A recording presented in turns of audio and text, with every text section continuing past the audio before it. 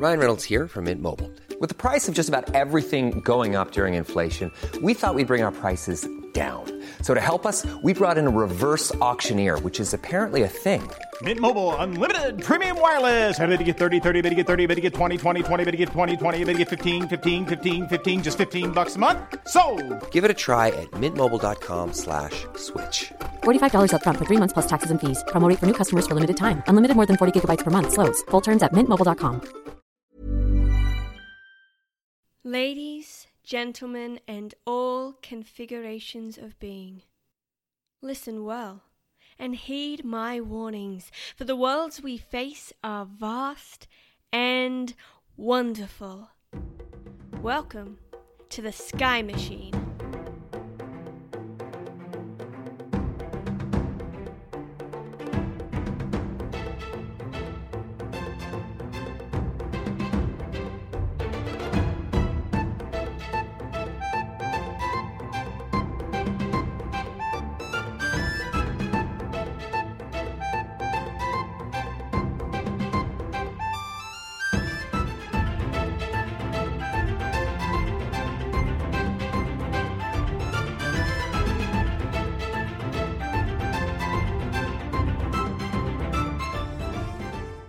"You're lost, aren't you?"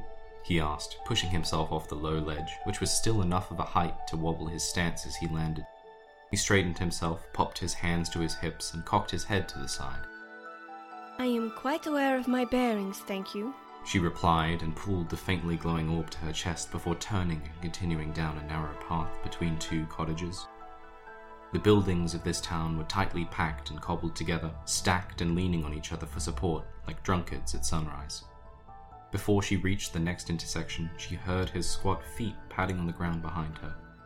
She took the path to her right, frowning as she stepped into the soft green haze of the overhead sap lanterns. "I know my way around here real good, miss," he said, drawing her to a stop as he tumbled into her path, gazing up from below his mushroom cap at her. "Really, it's no trouble." She looked down her nose and straightened her shoulders, towering over him at twice his height. I am an apprentice of the Mahonia Conjunction. I need no assistance from any Morel child. She moved past him, the leaves on her head shivering and turning yellow as she made her way down the street, leaving the ring of light that the lanterns cut through the dark. "Excuse me, I am Rasula, and I am not a child," he huffed. "I turned 8 2 weeks ago." He plodded after her, small legs struggling to keep him in pace with her stride. "And you might be in the Conjunction, sure, but you're just a neophyte apprentice, aren't you?" She stopped in place and spun on her heel to tower over him. How did you know that? She demanded, the bark on her back bristling and extending like the scales of an opening pine cone.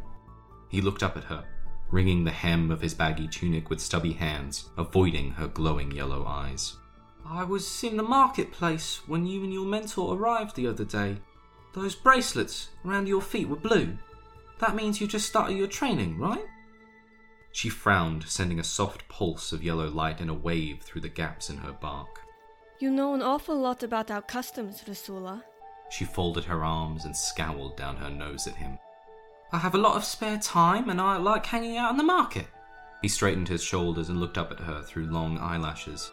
"There have been a lot of dryads showing up lately. Oh, and I really like that thing you do where you walk out of the tree." He held his hand up flat and mimed someone walking out of it with the other. "So cool." He grinned and gathered up his arms like he was trying to put a lid on his excitement. She chuckled and shook her head, mostly to herself. Well, I'm glad someone finds our work as interesting as I do. She looked over her shoulder at the dark street she had been walking. "You are lost, aren't you?" he asked, pointing his feet in at each other and peering up from under his cap. She began to defend, studying him bobbing up and down with big brown eyes. She sighed and her shoulders sagged. Yes, I have no idea where I am. Faint moss crawled up her cheeks and ears. "That's okay. This place is like a maze, and we're probably lower down than most of the other towns you've been to." He shrugged.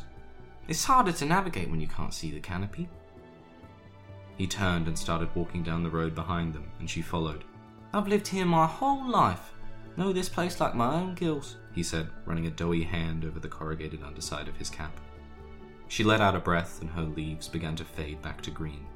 You're interested in us then? She asked as they walked to the edge of the short road and began to climb a ladder to the next tier. Are you kidding? Dryads are awesome!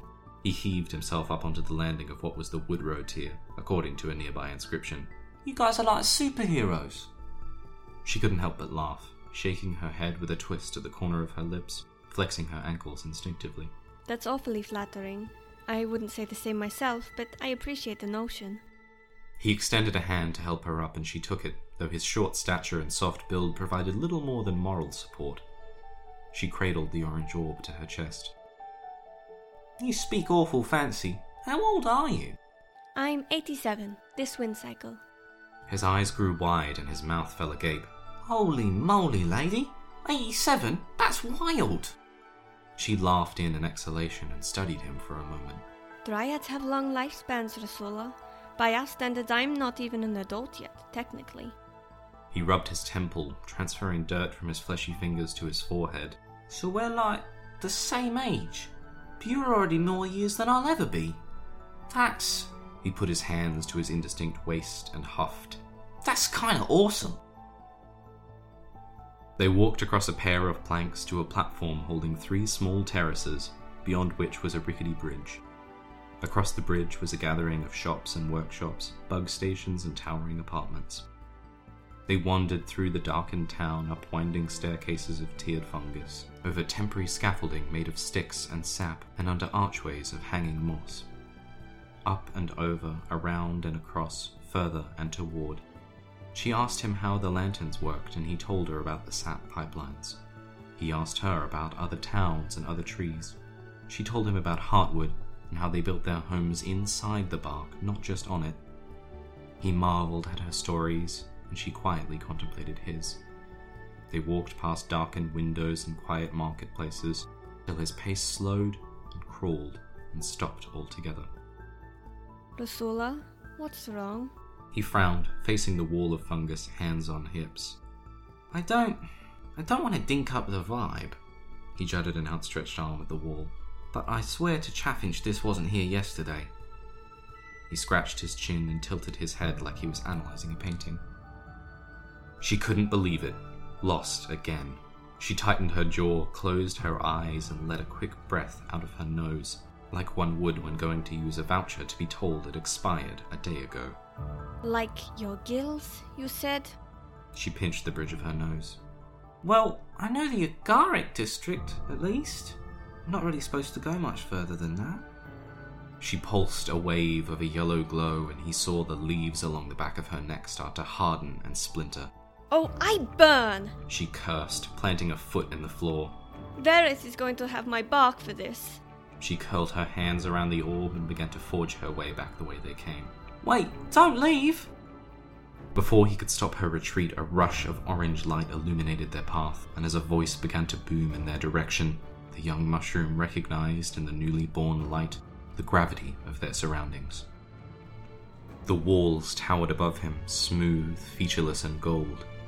At their top, polished carapaces refracted light from blazing sap hearths down onto them. It was silent, as he had heard it would be, but he felt heat radiating from its slanted walls enough to brown his cap. Dryad? He called after her and ran to where she had been making her leave. He reached high to grab her hand and pulled her with a start to follow and run. What are you? This is the Sun Corral! Her eyes went wide. She knew what that meant. She held his hand tight, fingers growing into an unbreakable grip. As shouts echoed behind them and heavy footfalls rained down on what they could now see as a polished wooden floor, they ran hand in hand. He pumped his short legs, wheezing and falling behind. She felt his pace slow and in a quick movement pulled him up and carried him like a sack of potatoes as she slid down a ladder, darted down an alley to the right, and sprinted between the dark cottages. Tucking him under an arm and holding an enoki banister with another, she swung herself over the edge of a platform and landed with a roll of a polypore awning onto the floor of the tier below. She stretched out a long wooden arm and held him tight to the wall of a shambled terrace, holding a finger to her mouth to quiet him as he attempted to regain his breath. They held their silence till her instincts told her the guards had passed and the two of them collapsed under the weight of their exhaustion. That was He trailed off, miming an emotion with his hands that she took to mean absolutely crazy in a good and bad way. They laughed through heavy breaths and trailed off to silence. And the quiet reminded her. Her eyes went wide and she put her hands to her chest, to her waist, and then began to pad the ground around her, spinning in circles on her knees, searching desperately. What's wrong? He asked, seeing distress mounting in her. The amber, where is it? He faltered, realizing the orange orb was gone. I must have dropped it while we were running. She pulled herself to the edge of the platform to crane over, hoping to gauge its faint glow in the distance. Maybe I left it in the corral. I'm sorry, I could have run a little faster. He tried to stretch out a hand, but hesitated before he touched her. She let out a huff and frowned for a moment, gripping her thumbs like they were distress flares. Better it than you, she muttered, nearly inaudibly. She sighed, long and tired, and leant herself up against the wall of the building, knees to her chest and head in her hands. Varys is just going to love this. She trailed off and ran her fingers through the short leaves on her head. He knelt beside her, raising a hand, reassessing and lowering it again. Let's go find it. She raised her head slowly and looked at him like he just asked her what a tree is. We can't go back up there, you know that. And besides... She looked down at her hands. Varys wanted that amber like 2 hours ago. I'm already burnt. He set his intentions and shook his head before pulling himself to his feet. We got out of there once, we can do it again. He lowered a pudgy hand to her. And if you're burnt anyway, might as well give it a shot. She looked from his hand, 4 fingers waggling, up to his face, soft and steadfast. You don't need to put yourself in danger for me. Are you kidding? Walking right up to the corral? Twice? With my new dryad friend? He put his hands to his hips. They're not going to believe this at show and tell next week. She laughed and wiped a bead of dew from the corner of her eye. She took his hand and stood to her feet. My name is Lefais. She smiled. I'm glad I have a friend as brave as you. He grinned and shook her hand. And I'm glad my new friend's a grasshopper. Nice to meet you, hopper friend. I'm Sanrin Argasulabug. They looked out from the ledge of the platform, out into the dark void of vague silhouettes. Below, trunks and bark twisted and fell to roots never seen. From where they stood, they saw darkened windows and towering apartments, rickety bridges and twisted cottages, cobbled together, stretching up towards a canopy that they knew was up there, somewhere.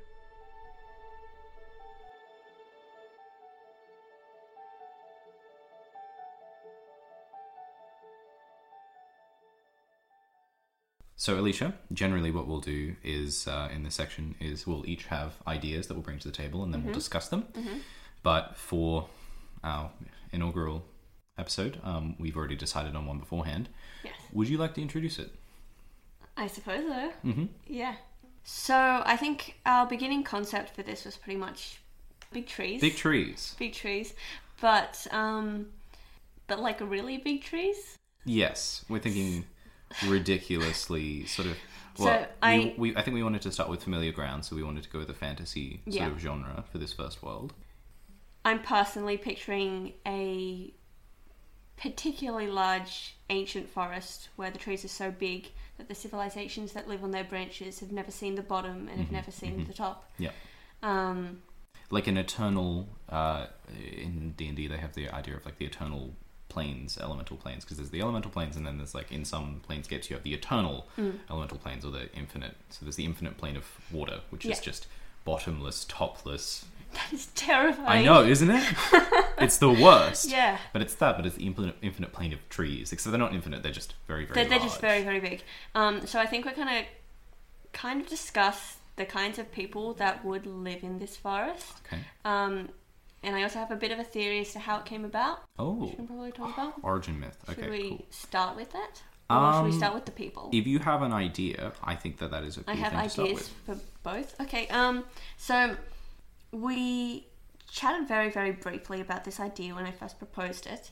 And you said that you think there'd be normal-sized trees as well. Yes. Which says to me that this is probably some specific species of tree that is doing this to be able to have that distinction. We learned about the Pacific redwood the other day, which is the biggest tree on Earth. Yes. I feel like some redwood is a nice aesthetic, like this red bark and deep red wood.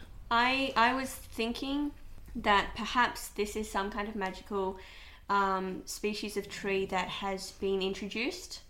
So I picture that this world itself has a very magical core to it, and this species was introduced, and this particular species of tree can feed off that magical energy, unlike the original plants can, and so they've just grown absolutely massive. That ties in really well to, I was talking earlier, because we've tried not to discuss it too much, but I had an idea for the magic system being very tree based. Yes. So like all of it is very like practical hands-on magic, like how witchcraft requires poultices and ingredients and stuff. It's all different aspects of the tree. Yeah, I like that. The tree produces maybe a multitude of fruits, and you can use the bark and the wood and stuff, and like oil from it and stuff like that in all these different parts to make the spell unguents or whatever. Yeah, cool. I like that. Okay, so magical trees feeding off of the sort of source core. Well, yeah, pretty much.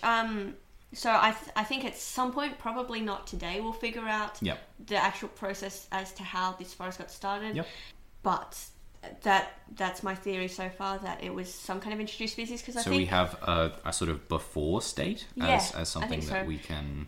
And I don't think the entire world is like this, because I think I just like to have lots of variations on a world. And it means that we can explore more than one story in this definitely. setting.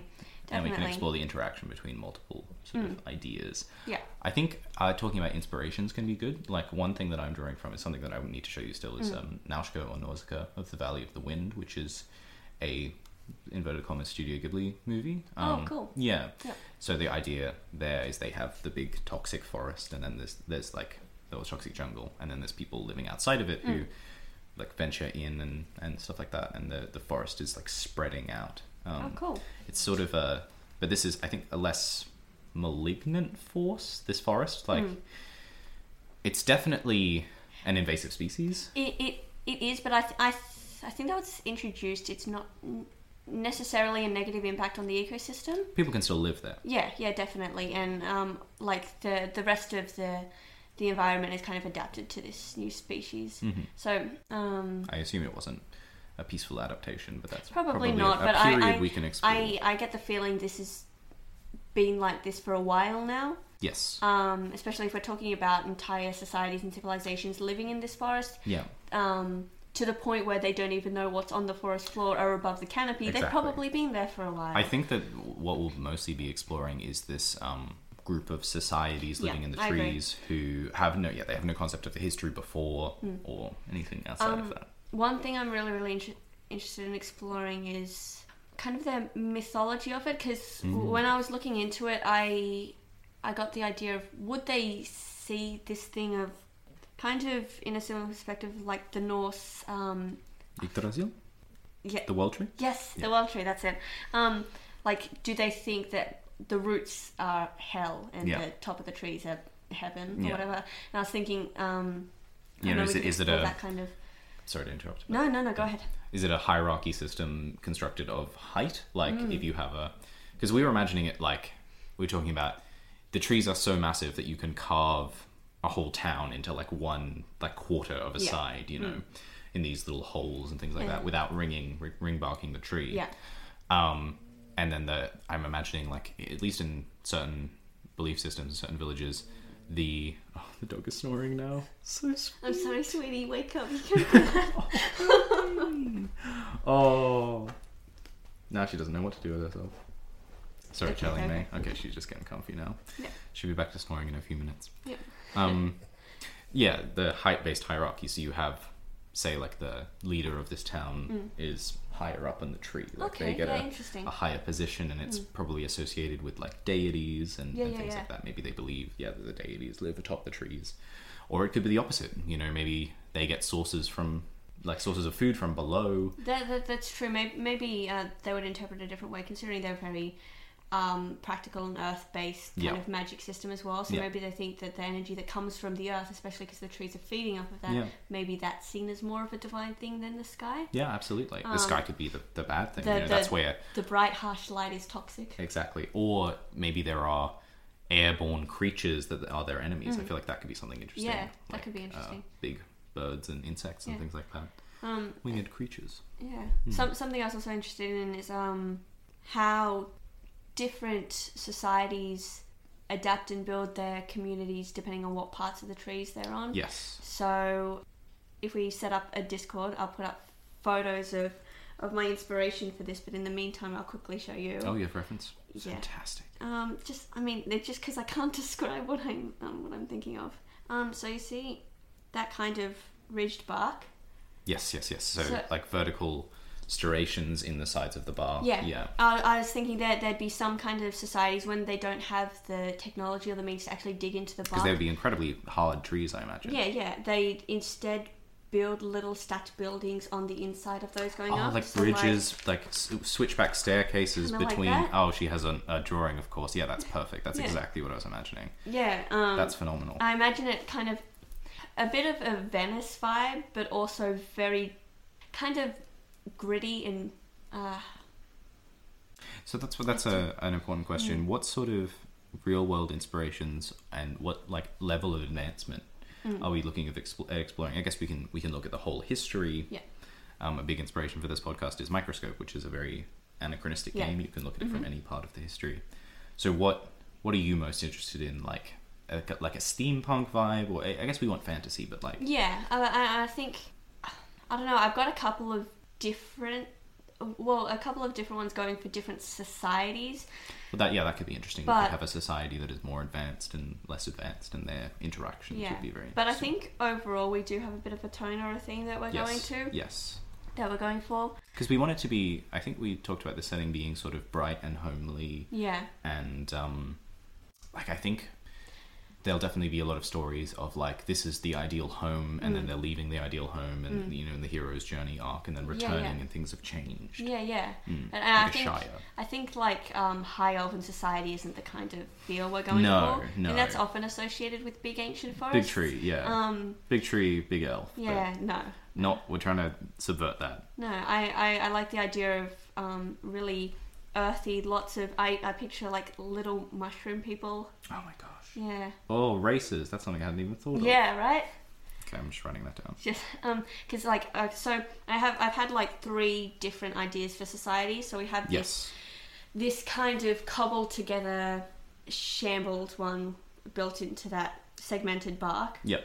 But then I was thinking of another kind of more, I don't know, a bit more developed society. So where they do carve directly into the bark of the trees, and they carve their homes and all their entire towns into the bark of these trees, and they'd be a bit more sophisticated in their architecture. Just because perhaps they've been around for a bit longer. They've struck upon some sort of arcane wealth, like magical thing that makes them more capable than other cultures around. And for them, I imagine them being quite homely and quaint, but I picture lots of like white woods and stuff like that, or the streets kind of spiral around the trunk of the tree, very structured, and you'd have all these homes and buildings then carved into the tree, and I imagine because it's a giant forest, it'd be pretty wet, and there'd be plenty of rain and stuff like that, so they'd even have like little canals dug into it, so there'd be constantly water running down the center of the tree. I was just thinking about, I feel like as a light source, it would be interesting if there was a way for them to tap into the tree and get like the sap, and have these like sap funnels running throughout that are lit with this arcane flame. That'd be cool. I like that. Like a green flame, perhaps, or something like that. Yeah, nice. Yeah, just like a coloured flame, and like I'm seeing this vision of these spirals running down with these pipes of wood carved. Like it'd be a very sophisticated process to have to like carve these wooden pipes with little flickering flames all throughout. Nice. I like that. Yeah, definitely. I was also thinking of, as you were talking, a pastoral society wherein the farming that they're doing is like sheets of fungus running all along the sides of the trees that are massive. You know, they're like the size of fields that are like curving down, and then like big mushrooms and things, and that's the food source for the whole city. I picture them like strategically growing mushrooms as awnings above the top of their houses. Oh, God, that's cool. Like that. Yeah, absolutely. And like you could have even using different species of fungus and mushroom and stuff for different purposes, like a growing moss as carpets. Yes. And stuff like that. Oh my God. Like spinning it even, you know. Yeah. Or what are those really, really thin mushrooms? And enoki? Sure. I literally got some in a second. I'm Yeah, going go to have check a the name. You know, it's possible that we'll edit this out, but maybe this is Dylan's special time, where he just talks to the audience, has a nice discussion. You know, we really get to know each other. It's like a special time between you and me, and also later when Alicia is editing this, she'll be able to listen outside of the room. So, future Alicia, nice to talk to you. I'm waiting for current Alicia to get back with some information about mushrooms. Oh, hi. You know I am going to hear whatever you heard. I do know that. Okay. Yes, I was right. They are called enoki. Enoki mushrooms. You can have they're really like tall and thin. My first instinct is to grow them as like fences along these walkways. But I feel like there are plenty of things you could do with them. Yes, absolutely. Well, I mean, you could use them for like spear shafts or arrow shafts. Because I think we'll need to look into have other species perhaps adapted to be able to utilize this energy like the trees have. So is there giant fungus? Is there giant... Because these people are still human-sized. Yes. They're humanoid-sized. Yeah. They're not tiny people. I think there'll be like a subset of related plants that are very adaptable. So it's like they come from the same root source. Pun. You know, they have the same common ancestor, but they have mushrooms in there and trees and things like that, and probably sentient creatures as well. Like these defender creatures. I'm sort of imagining that like they're tree guardians or whatever that roam I have throughout. a thing to say about that. Oh, really? But I'll get back to it just so I can mention another thing I thought of like having, because I looked up a picture of like close-ups of moss, and they just look like fields of shrubs, and that could be something to work with. Absolutely. No, absolutely. I think that's really cool. Could be really cool. I'm imagining like an enormous branch coming out, like a big hillside, it looks like, and it's covered in this moss with people tending it like a field and little fences throughout of these enoki sort of fence posts. Picture them with like little wide-brimmed hats and stuff. Which are just mushrooms. Yeah. Oh my god. That are on their heads, mushroom toadstools. So cute. Yeah. It's such a sweet setting. I need mushroom cows, just a side note. That's a Minecraft thing as well. Mushrooms. It's big at the moment. Yeah. So one thing I was really excited to talk about was Dryad. Yeah. And I know that's a very D&D thing. Are they a creature that only shows up in D&D? No, they're from, you got dryads and naiads in Greek mythology. Okay, cool. That's good. Yeah. One thing that we briefly spoke about that I think would be cool to talk about again was tree stride. Yeah. That, at least in D&D, Dryad can walk into one tree and they pretty much teleport out of another, which in this case would be massive. Yes. Because...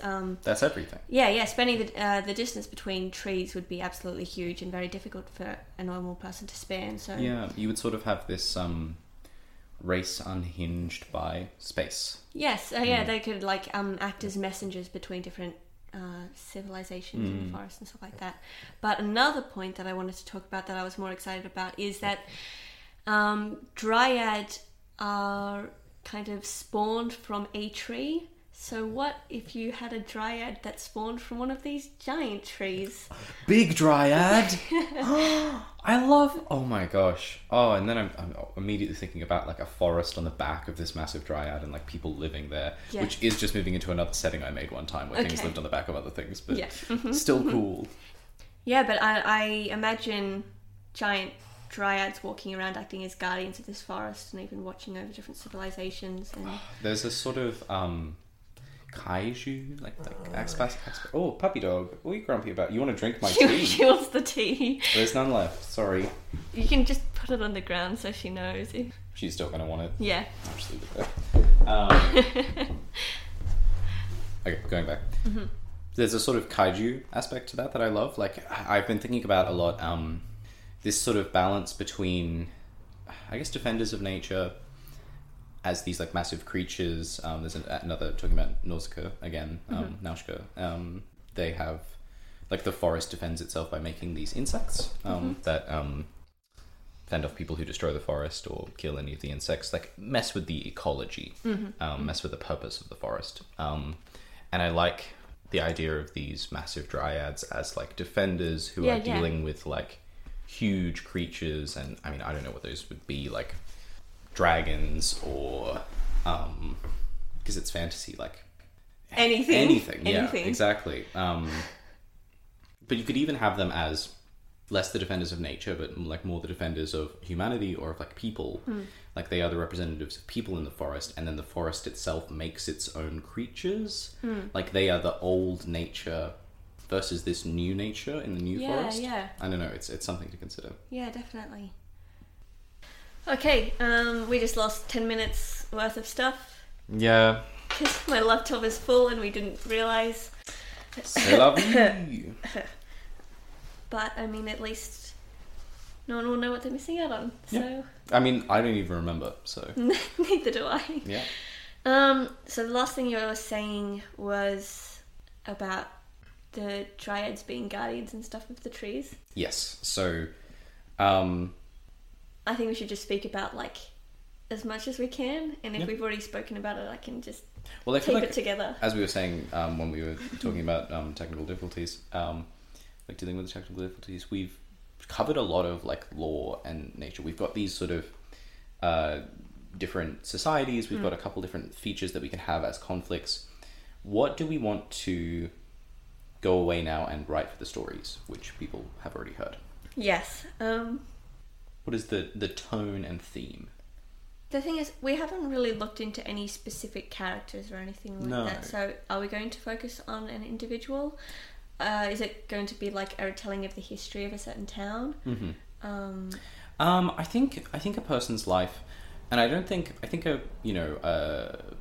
we will be inclined in this project to write stories that are introductions to the world. And I think we don't need to do that. Yeah. I think that we can try and be succinct and do as much world transference as possible in as few words as we have. Yeah. Like, we're not going to be writing a story that is a history, an introduction, a whole person's life. I think it's just an interaction, you know. Okay, nice. But something like an episode of a show. You know, that's the sort of plot that we want to aim for. Yeah, gotcha. Like mid-tier threat level or investment, you know, not low stakes, but like not world-ending sort of stuff. Your like local threat, and very like halcyon, you know, like forlorn and positive and happy. That's sort of the tone that I think would be a nice story. Okay. Something we chatted about that was deleted was the idea of like pieces of bark falling off that would destroy towns and stuff like that. It's sort of a concept of the tree defending itself, or of just a natural process of things happening on trees, and that would have an effect on the people living on those trees. Exactly. And I also spoke about the idea of maybe population control might be something that happens in order to make sure they don't trigger those kind of events that could potentially harm their civilization. So perhaps our story will, maybe not directly in the aftermath, because that might be too intense a introductory story. Yeah. But maybe a few years after that, so people they're kind of settling back into. It's sort of like a post-trauma or post I want to say disaster.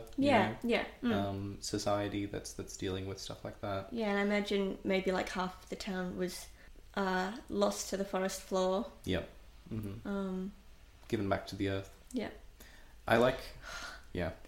We could come up with some cool terms that are used for this. There's a lot of. We talked about the ideology as well. I think that was lost. And if we're repeating ourselves, sorry. Of like the trees, like balance being a huge part of lifestyle and mythology and belief, in that like the trees control. Like if you have too many resources, too many people, things get out of hand, and you know lose bark, or you have the dryads coming to defend the tree from being like overused and stuff like that. I think we may have even lost the discussion of and if not, you can just edit this out. Yep. Of the advanced like society who uses like the industrial society. Okay, do you want to recap that? Well, it was just like the idea of a society that uses like the sap and the fruits and stuff like that to make like war machines. But I mean, they don't have access to metal, so war machines is not the right word.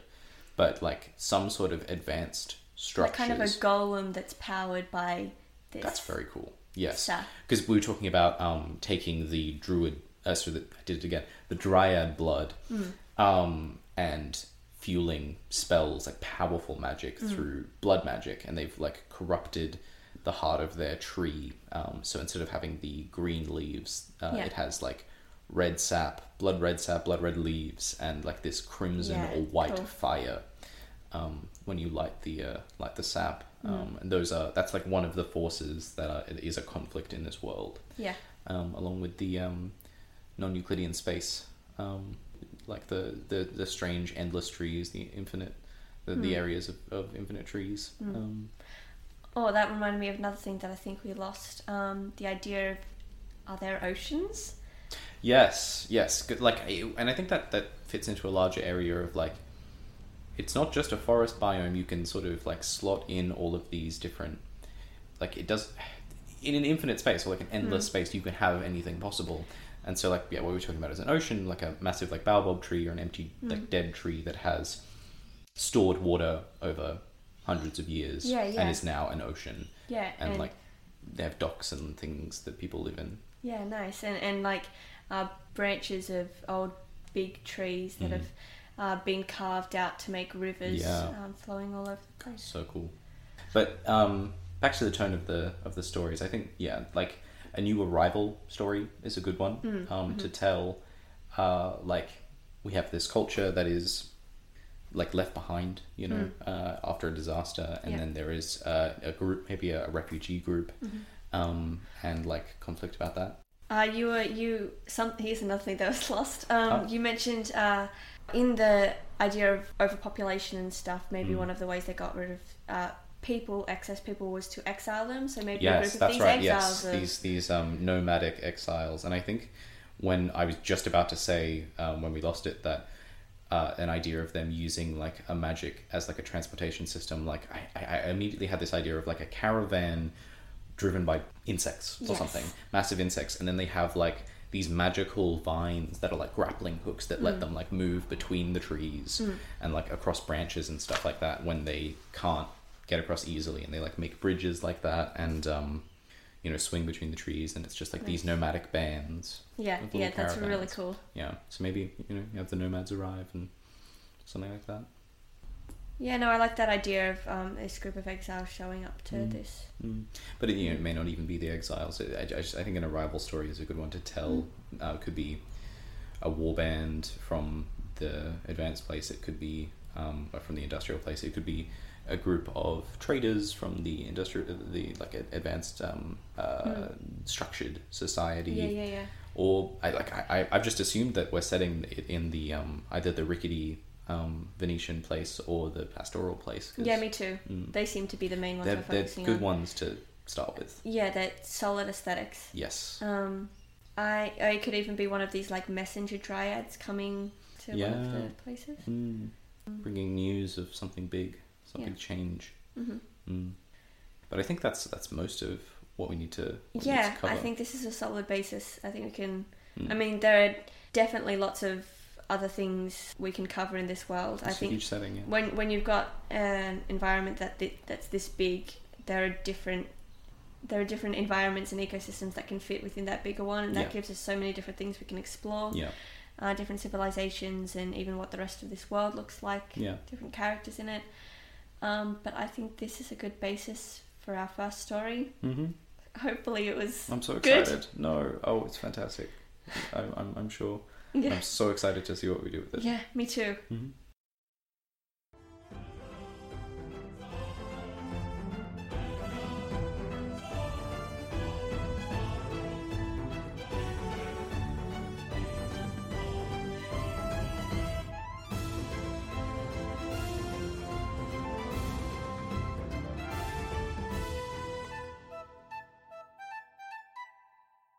Juice is just a really fast salad. Welcome to the Sky Machine.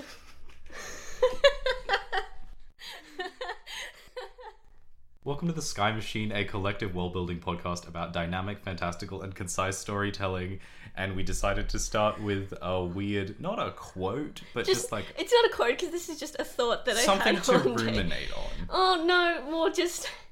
And Here we go, we're starting now. Okay, yeah, so like a... I think that's a... Because this is part 3, this is the sort of advice and discussion section, and an advice tip that I always give people is to start your short stories running. Yeah. So like sometimes literally like she ran blah blah blah down the hall, but like, you know, cut out the intro, cut out the you know, the like climax. cut out the first paragraph, cut out the last, and there you go. There's a story. And that's literally what we just did. And you know? that was like Start it that was like a running. good 1 hour's worth of thinking, and you just got the highlight. Oh, I'm really glad I don't live in your head. Yes. So again, welcome to the Sky Machine. This is part 3. This is our really casual like chat. After... Evidently not serious. No, after the tone of like the discussion of the last 2 parts. And hello, I'm Dylan, or Alice. I have 2 names because... So do I. Oh, wow. What? Having one What a name is coinky lame. dink. having one name is overrated. And I am joined, as always, by Alicia or Jasper. I think most people who are coming to listen to this probably know me as Jasper, because that's what I go by online. But Very cool. I'm happy with both. People always ask me like, hey, which name do you prefer? And I'm like, I'm just happy to be spoken to. I don't mind by which name. Either is fine. Yeah. I have them both because I like them both. Exactly. If I preferred one over the other, I would change it. Yeah. But we are both people who are very interested in world building and storytelling. We're both dungeon masters for Dungeons and Dragons And writers. and writers. We're doing the same creative writing course at university. We're young and crash hot, and we love long walks on the beach. Tell me a little about what you've been like. What storytelling you've been looking at? What like games? What kind of stuff I do? Just about me. Just in general. In relation to storytelling stuff. Okay. Okay. Well, I'll be honest. Creative writing is something I'm interested in. It's not something I've always done. I love developing worlds, and all throughout high school, I just spent ages developing stories and building these really complex worlds and multiverses, and I absolutely love it. I never really wrote them as stories. I always intended to. I just didn't. I'm exactly the same. I love storytelling. Yeah. I don't know if maybe writing is the way that I necessarily express that. I think that's why we both made this podcast, because it is a way for us to exercise our love of storytelling. There's a YouTuber that I love called World Building Notes is the name of the YouTube channel. It's Eva, I believe, who talks about world building for the love of world building and how they wish that there were more people out there who did world building for the love of world building. And here we go. Exactly. And the storytelling part is just like one part of it. Yeah, but yeah, I was exactly the same growing up in high school. Like I would never write down the stories; they would just exist. Yeah, I think I showed you the other day. I found a huge box in my garage full of maybe like 20 or so notebooks, just full of this multiverse. All of your worlds are in the same. Yeah, every story I tell is a part of the same world. Except these. Well, I know how they fit in. In my head canon, they fit into my world. But okay, well, unless it comes up in the podcast. It's not canon. It's not canon. That's okay. That's fair. Well, it's in the podcast now. Oh no! You got me on the technicality. Okay, cool. What sort of stories have you been like looking at? I mean, I love fantasy stuff and sci-fi. I don't know. A lot of the stories I kind of think of don't necessarily fit into either. Well, the traditional view of fantasy is elves and Dungeons and Dragons. People often get caught up in the differentiation between fantasy and high fantasy. Like they think of fantasy and they think of high fantasy, but fantasy and sci-fi, the lines between them are very vague. Like Dungeons and Dragons is a science fiction, science fantasy world by its nature, and like often when people say fantasy, they mean high fantasy, like Lord of the Rings, elves, and things like that. But fantasy is like Harry Potter with, real world things. But it's also like any, like I think Jean M. Auel's Clan of the Cave Bear, which is like historical fiction, falls under fantasy because it's like semi-realistic historical fiction, which makes it like not. It's a bit sci-fi as well because it's a bit speculative fiction. But I mean, yeah, I think when we say fantasy, we mean it's fantastical. yes, exactly. That was originally, I think, the name of that tenet of the Wonder tenet was fantasy. But we just like the word wonder. Yeah, we both watched the How to Train Your Dragon 2 director's commentary, or in that documentary they talk about the air that they wanted to capture for How to Train Your Dragon was wonder, and I thought that was just such a beautiful thing, and I was like, oh, that is exactly what I love about that series, is that it is filled with wonder. It's wonderful. Jinx. I love that podcast. I've got a pin of it. Anyway, wonderful. Griffin and Rachel's. Anyway, nice. I don't know how much else we have to talk about. I mean, I just talked about myself, so why don't you talk about yourself? Oh, I guess so. I love fantasy. I'm a big lover of fantasy. I have Patrick Rothfuss's Name of the Wind series in front of me on my desk. I kind of like the storytelling of games. Like, I don't play as many games as I, think about playing. Like, we both just started playing Transistor, which has the exact aesthetic that I love so much, and we were talking about how we might do a world inspired by that sort of technology idea, sort of Art Nouveau technology. It's very cool. I'd just like to say quickly as well, we clearly both are fantasy buffs, but that does not mean whatsoever that we're not going to explore other themes. Oh, absolutely. I was going to say just now, I love sci-fi so much that it's like often when I'm like, oh, I need to write a short story, I will just go to sci-fi, because you can just do so much with it. Yeah. You can just be like the classic George R.R. Martin thing of calling something plasteel, and it's just immediately sci-fi. It's like, what is plasteel? A plastic seal? I don't know, but it's like fantasy babble, sci-fi babble, that sort of stuff. You can just throw them around, and it's so much fun to do. Yeah. Like I have a lot of with fantasy. I find a little more not challenging, but like challenging in a nice way. Whereas sci-fi, I'm just like, oh, I can have fun. Yeah. It's got lasers and ray guns and aliens and big monsters and like the spaghetti western style stuff in space, and then also like space opera things. Yeah. See, no, but like, I don't want to spoil any of the ideas and stuff they're working on, but the episode after this is literally dealing with a theme that I don't really like that much. It's not one that I usually delve into, but I really love the world that we've created. Yeah, it's. I think for both of us, it's a new like genre. I used to hate this genre, and I've only recently found out like creators that I'm like, oh, I actually love you, and I love your stuff so much. Or like I have found that I've always loved their stuff and worked out why. But yeah, so the short story that we're doing next will be an interesting challenge, because it is a genre that is very new to the both of us. Yeah. So yeah, we've broken it down into 3 parts, and we sort of arranged them in listenability.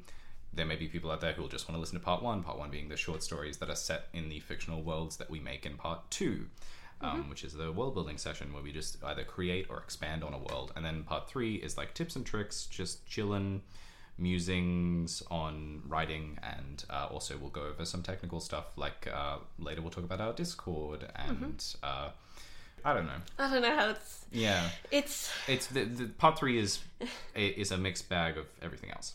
Off the top of the game, I wanted to hold on, I'm just opening my phone, really lifting the kayfabe here. Ground rules or tenets, kind of. We have like 5 tenets that we try to uphold in our storytelling. And that we really want to be reflected in this podcast. In the community that we hope to build of writers and things like that. But they are as follows: wonder, complexity, consistency, clarity, and community. Yes. The 5. It was originally going to be 5 C's, because we're a company. And that's how... because we're broke pirates. Exactly. But we couldn't find a word.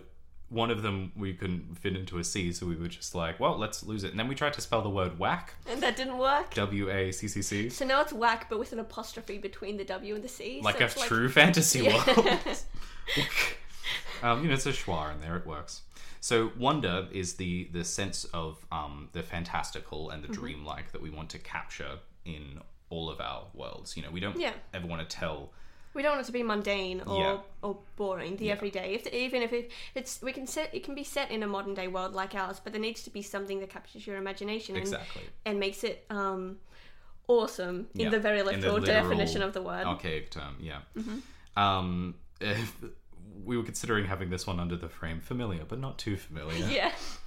The next one is complexity. So we want it to be interesting, unique, and dynamic. Like, first idea is good, fifth idea is better. You know, like, take it that next few steps. Never boring or 2D. Characters need to be unique and realistic. And that goes for, heroes and villains and side characters and stuff like that. Consistency. So this is to do with theming, having each world or each story based around a consistent theme for the world building and the characterization to keep worlds having like a consistent feeling.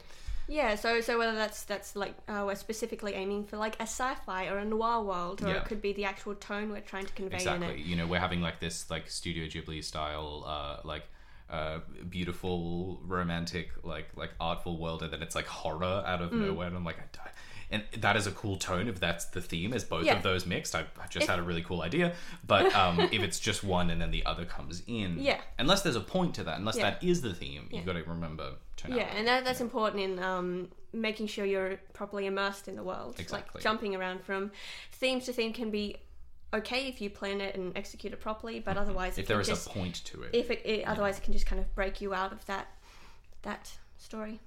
Our next thing is clarity. Keeping things clear and concise. Yes.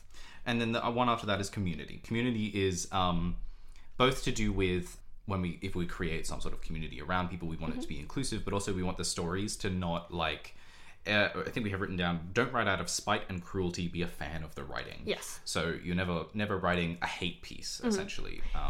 I think this both lends itself to people in the stories that we're writing about, and being respectful of them, but also the people that are around this podcast. Absolutely. And we want to create it in a way so that you, the listener, can interact with the stories that we're making, and you can have influence over the stories that we're telling.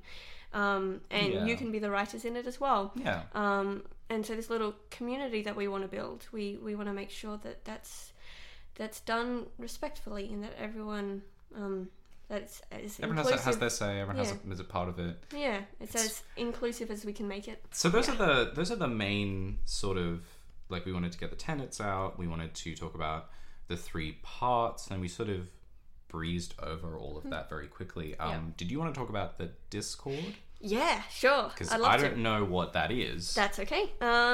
So when we're discussing worlds and stuff, we're probably going to end up talking about resources quite a bit. Like, I draw on lots of bits of information, inspiration, for the stories I come up with, like pictures and stuff like that. And I think it's important for you to be able to see where I'm drawing inspiration from, and so on. So I've put together a Discord, which is not only going to function as a chat for listeners and for us to participate in as well, but it's also going to work as a place where I can upload resources that we use that you can have a look at. Yeah.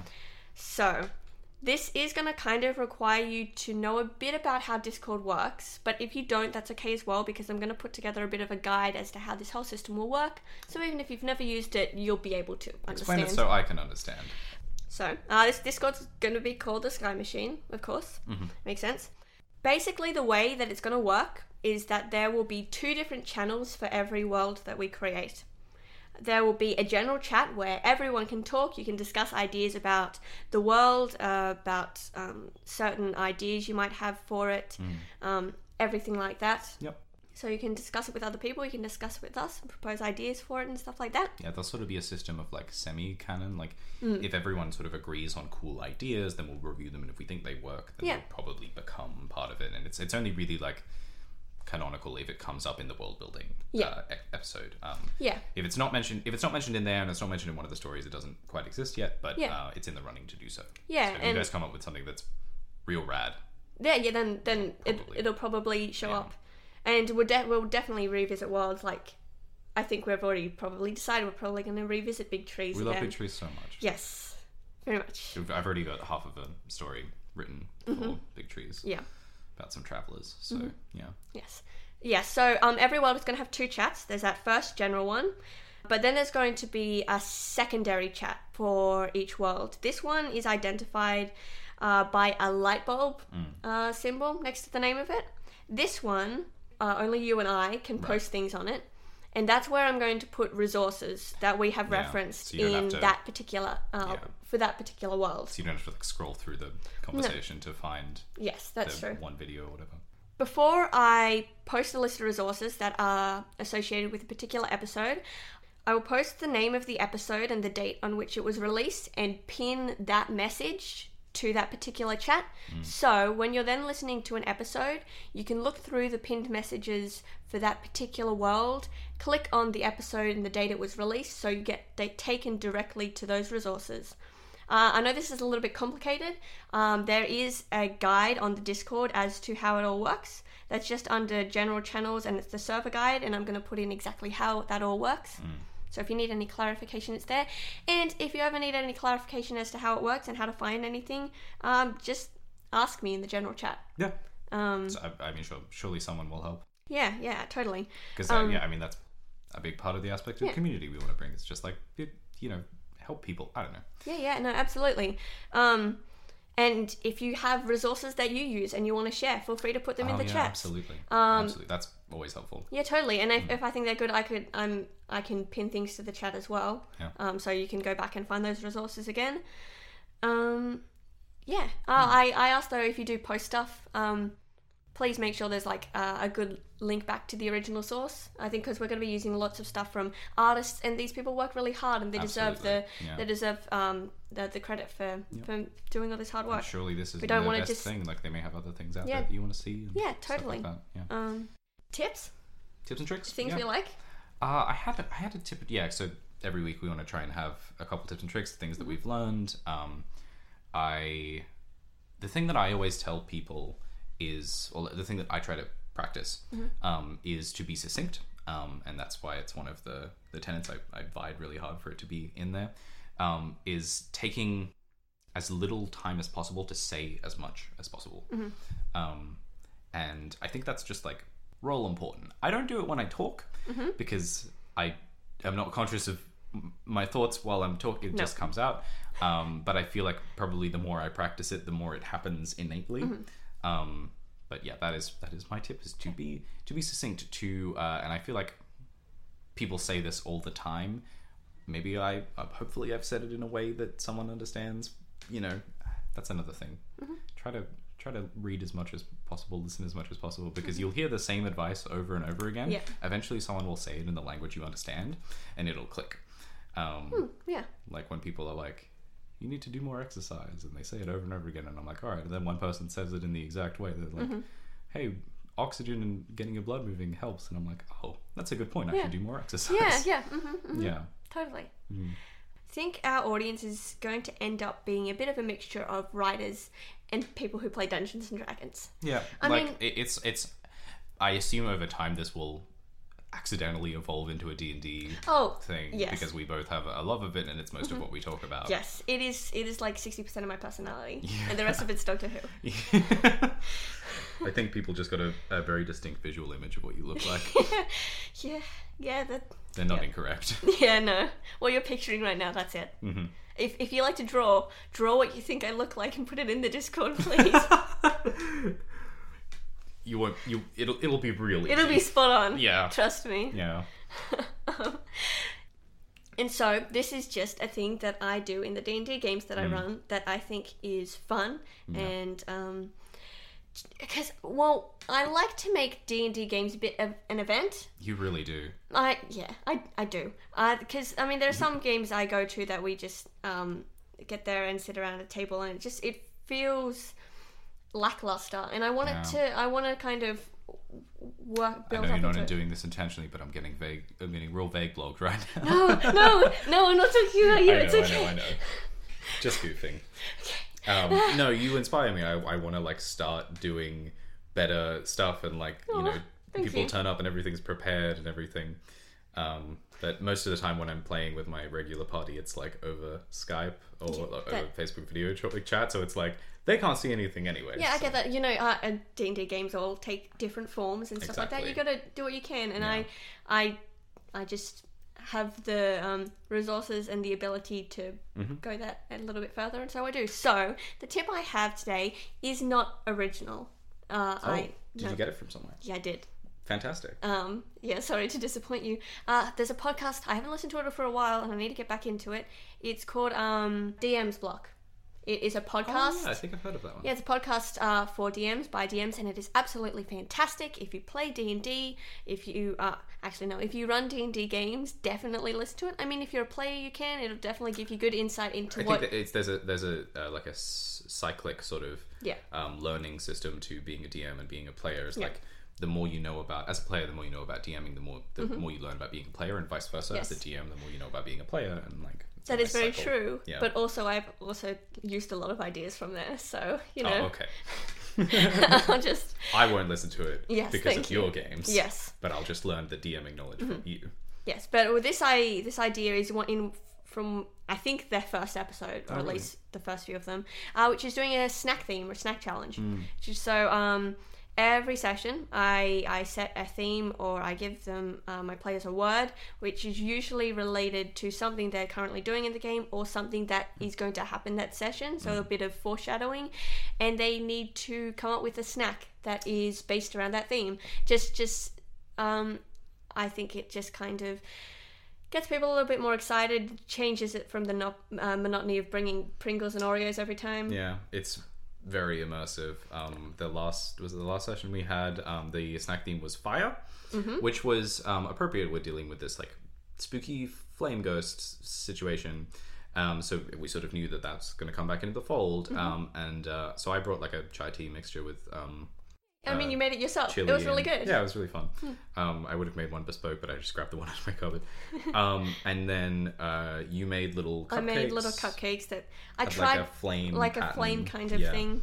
And I ate way too many of them. Yeah. And then one of the other players brought a whole container of chilies. Yep. And he threw it down on the table, and he said, if you roll a 1, you got to eat one. And of course I rolled the first one. You handled it well, though. Yeah. I mean, they were bullseye, 4 out of 5 spiciness. I'm not great with spice, but I felt good because I took the best out of the three of us, because you didn't have to eat one. No. I don't trust you, but... You shouldn't, but I didn't roll a 1. Okay. The other two were teary-eyed. Trey just couldn't sit down. No. He just had to get up and walk around. Yeah, no, a lot of milk was had. Yeah. Those cupcakes disappeared a lot faster. Yeah, the cupcakes really helped. I think it was just the icing, and just the fact that for a while you were tasting something. There's a lot of butter in them. So. Yeah, okay, that's good. But yeah, and you know, when we were fighting I still had the chili flame in my mouth when we were fighting the flame ghost again, so I felt it. Yeah, it really helped with the immersion. Exactly. When my boy Pip delved into that flame, I felt it. It was not fun. You two were on fire. Yeah. No. But yeah, that is a wonderful tip and trick, and I'm sure it can be converted into any number of things, just to do with like having stories be immersive, and like if you're dealing in different subject matter, like I don't know, I guess my first thought was 4D movies, but that's not a cool... No. Man, people have to make those. Now I'm thinking about that. There's like people out there who are like, that's their job, and I don't know how they take themselves seriously. I'm sure one day they'll be cool, but at the moment I just think of Shrek. Yeah, right. That's exactly what I thought of too. I think I've been in that one. I have not. I just heard legend. Although the McElroy brothers did go and see Hobbs and Shaw in 4D. Yeah, I heard that. In the like sneezes. Yeah, I don't know if that was real or if they were joking. I don't know if anything's real from. Yeah. Anyway, I just take it all as fact. 4D movies. Oh yes, but no. I'll put a link in the Discord to DM's Block. It is very, very good. One of the best D&D resources I found. I mean, that's most of what we have to cover. I mean, we can just cut it short and sweet. We have been Dylan and Alice, and my associate Jasper or Alicia, whichever you prefer. And this is the Sky Machine. Yeah. Thank you for listening. Yeah. Goodbye. Goodbye. Goodbye.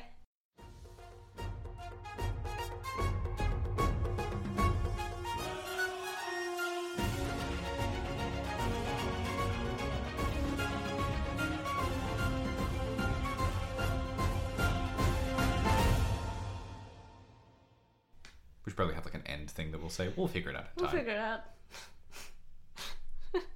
Okay. Well done, us. Hi, I'm Daniel, founder of Pretty Litter. Cats and cat owners deserve better than any old-fashioned litter. That's why I teamed up with scientists and veterinarians to create Pretty Litter. Its innovative crystal formula has superior odor control and weighs up to 80% less than clay litter. Pretty Litter even monitors health by changing colors to help detect early signs of potential illness. It's the world's smartest kitty litter. Go to prettylitter.com and use code ACAST for 20% off your first order and a free cat toy. Terms and conditions apply. See site for details.